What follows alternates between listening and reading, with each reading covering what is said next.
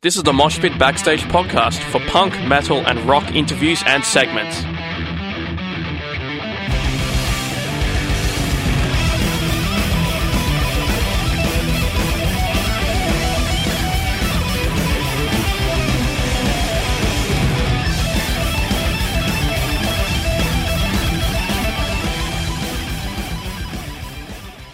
Hey, this is Inez from Death Cult. You're listening to Mosh Pit on Sin. Inez is a guitarist and vocalist for Brisbane shoegaze band Death Cult, who are releasing their debut full-length Auras on June 30th. They'll be touring Australia through July and August, playing in Melbourne at the John Curtin on the 16th of July. Inez, thank you so much for joining me. Thank you for having me. It's my pleasure. Now let's go back to the beginning. How did the band start?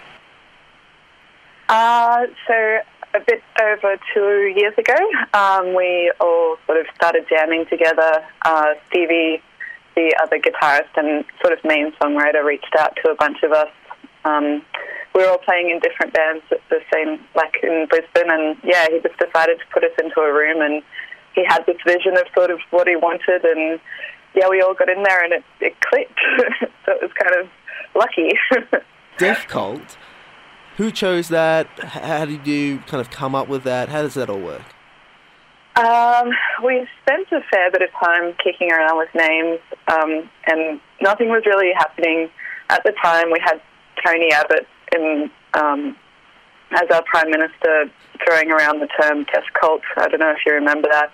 And we just thought it was completely ridiculous and kind of messed up. And it kind of worked with the fact that we are a very loud band and have 4 guitarists, so we thought Death Cult could be a kind of a cool thing. So yeah, that's where it came from. Let's go to the album. How did you write it? You said that Stevie's your main songwriter. Does he write all the music? Do you collaborate? How does it all work? Yeah, so there's a few of us who have written songs on that one. I wrote a couple. Sean, our previous guitarist, wrote a few as well, but Stevie is definitely the one who brings in the most.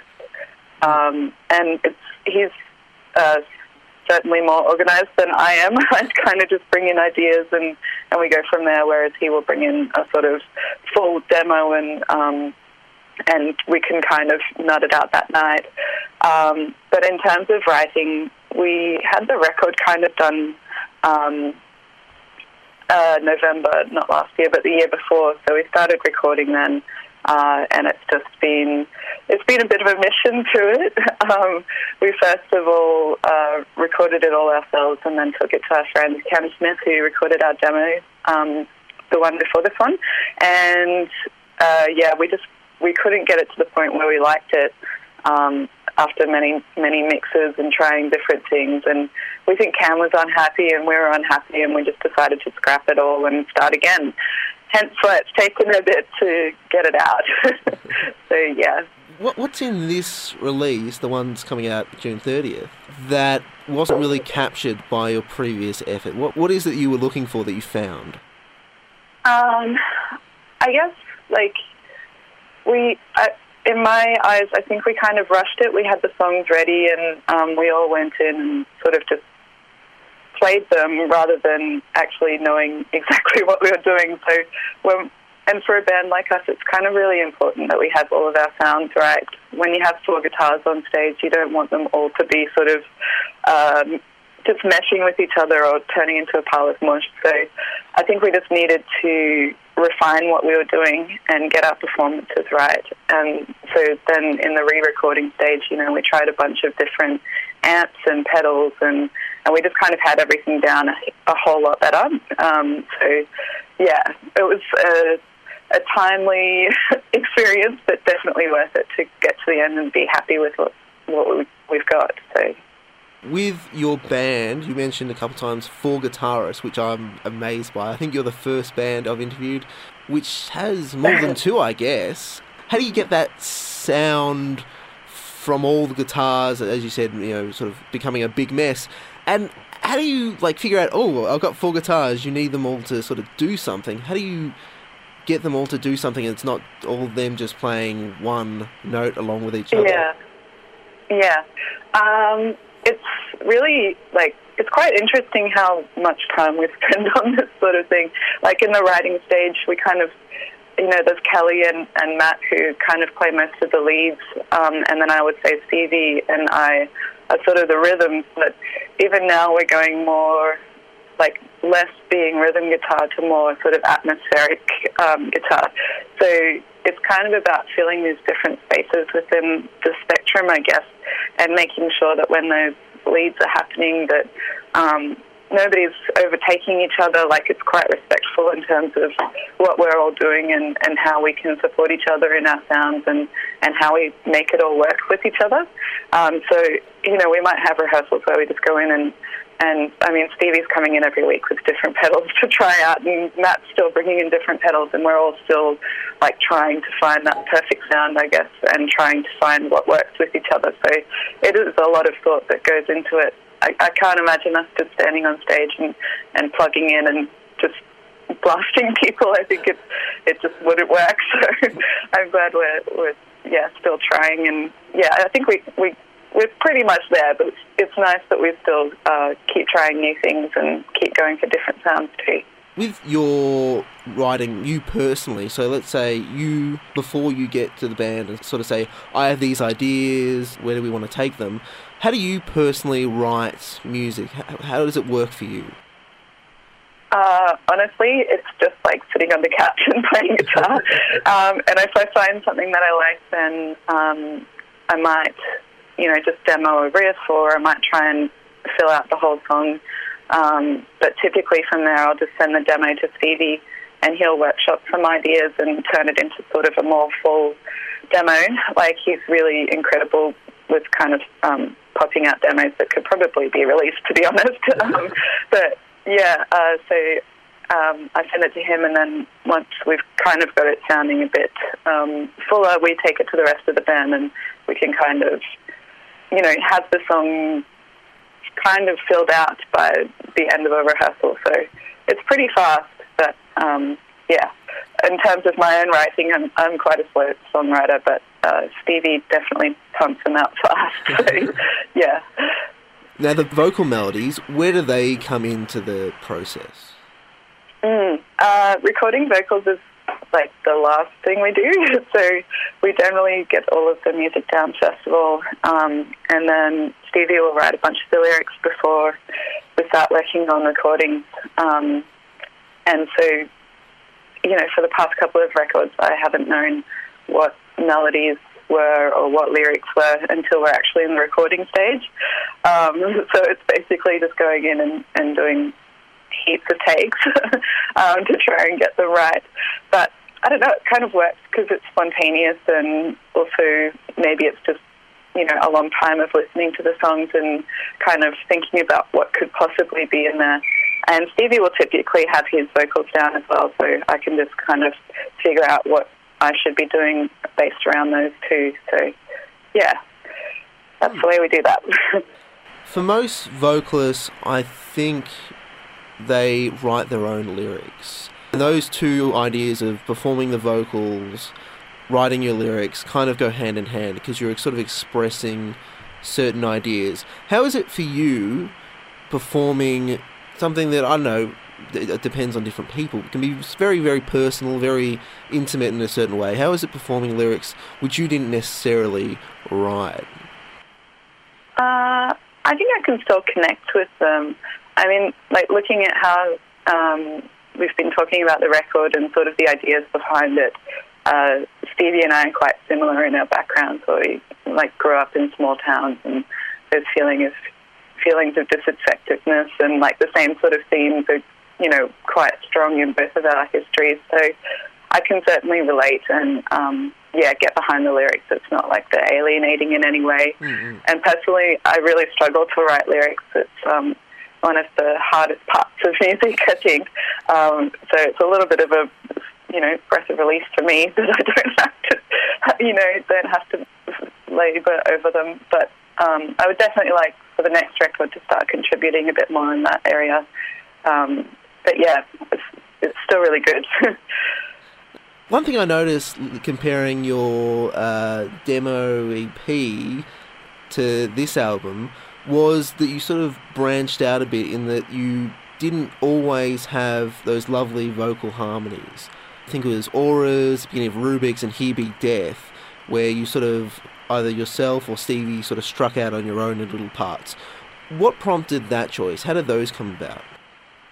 I think with those tracks, they just didn't lend themselves to having both of the vocals. So we tried them out and just things weren't working. So it was kind of like, okay, well, we're not going to use that there, or okay, we could try something different here, but it's still not working. So it was really like, we did record a lot together, but it was a lot of sitting back afterwards and going, that's not right, or maybe we should try this, or maybe we should do this. So yeah, we just kind of decided that those ones should be left by themselves because nothing was really working.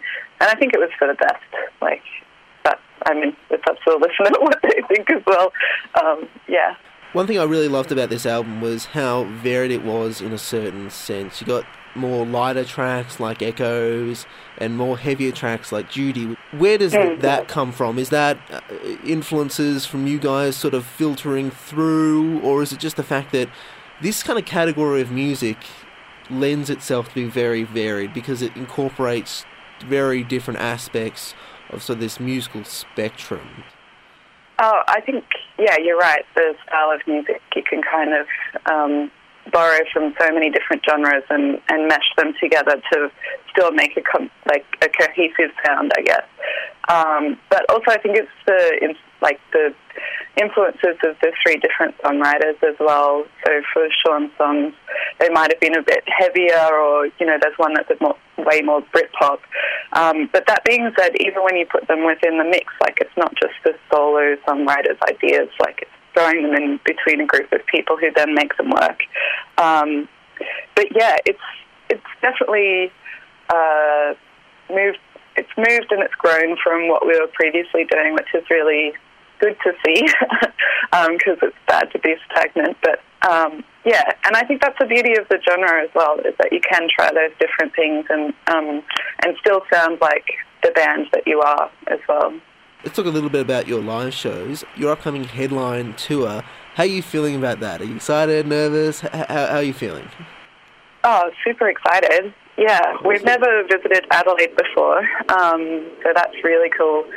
And there's a bunch of bands there that we're really excited to see as well. And the Melbourne show is just amazing. So, Brisbane, Butte, Sydney's going to be amazing, and Newcastle as well. Yeah, we're really excited. We don't typically get out on our own tours very often, so it's exciting to take the record out and also to play with all of these amazing bands as well. I haven't seen you live. I'm hoping to when you come to Melbourne. It's very shoegaze, noise rock, those kind of bands have tended to get a reputation of being very plonked in one place. How do you approach a show? What do you try to do when you're up on the stage? Well, mostly not get hit by other guitars. For me, like, I'm kind of a bit... I'm not the most confident performer. Like, it's still a bit... I still get very nervous when I'm playing in front of people, but I don't think that we're the most, we definitely have some movement about us. But yeah, it depends on the size of the stage, how we're going, because there is so many of us. So, I was going to say, on a small stage, you guys might struggle. Yeah, it's a lot of sort of bopping of heads and, lifting of guitars around each other. But I think on the curtain, we should be comfortably spaced out there. So, yeah. You played support for Alcest, who's probably put in my top 5 favourite bands. I saw them in Melbourne, absolutely amazing. How was that? How was that experience? How did the show go up in Brisbane? Oh, amazing! Yeah, like, I think everybody in the band was just blown away by how incredible the sound was, and they were, especially for such a small band as well, to get that sort of depth in sound. And they were all super sweet as well. And I love Life as Noise, so it was just a bit of a dream show, really. Yeah, it was super cool. I want to ask you a couple of questions about you personally. When did you first start listening to music? Oh, I was quite young. My parents were really into music. They loved to, listen to music quite loud when we were growing up. So I would say, probably my first memories are very, very young, 3 or 4, remembering listening to music. So it was always kind of there growing up. Yeah. When did you first start listening to music in the category that you now play in? To shoegaze sort of stuff? Yeah, that kind of stuff. Maybe 6 years ago or something like that. I wasn't hugely... I'd never really listened to My Bloody Valentine before, hence, just because of the name, I was like, oh my gosh, what is this emo band or something? And then I heard Loveless, and it just kind of put me on a path, I guess. Yeah, felt a lot about it, yeah. When did you first start singing? Singing in bands was only maybe 10 years ago, just doing backup vocals. And then I was in a 2-piece band where we sort of sang together maybe 6 years ago, yeah. When did you first start playing guitar? Oh, maybe 14 years ago, but not properly in a band until about 10 years ago. I played bass in bands before that, yeah. Do you have any favourite bands or albums? Oh, I can't even think off the top of my head what that would be right now. No, that's all right. I guess I just said, I don't know. I mean, I love Devo. Love My Bloody Valentine. Lately it's like Tra La Blip or The Stevens. That will do for now, I guess. Deaf Cult, they're releasing their debut full-length Auras on June 30th. They'll be touring Australia through July and August, playing in Melbourne at the John Curtin on the 16th of July. Inez, thank you so much for joining me. It's been an absolute pleasure. Oh, thank you for having me.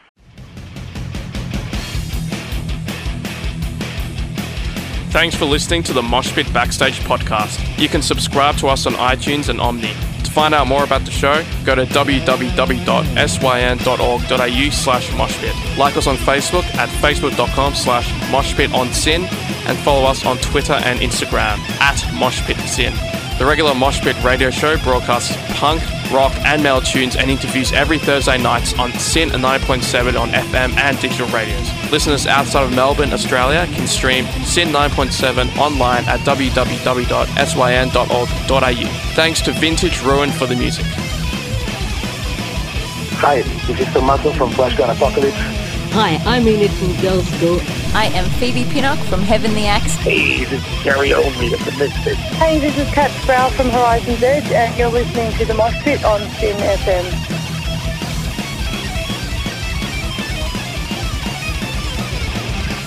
Hi, this is Einar from Leopard. Hi, I'm Virginia Lilly from the band Lily. This is Raul from 1349.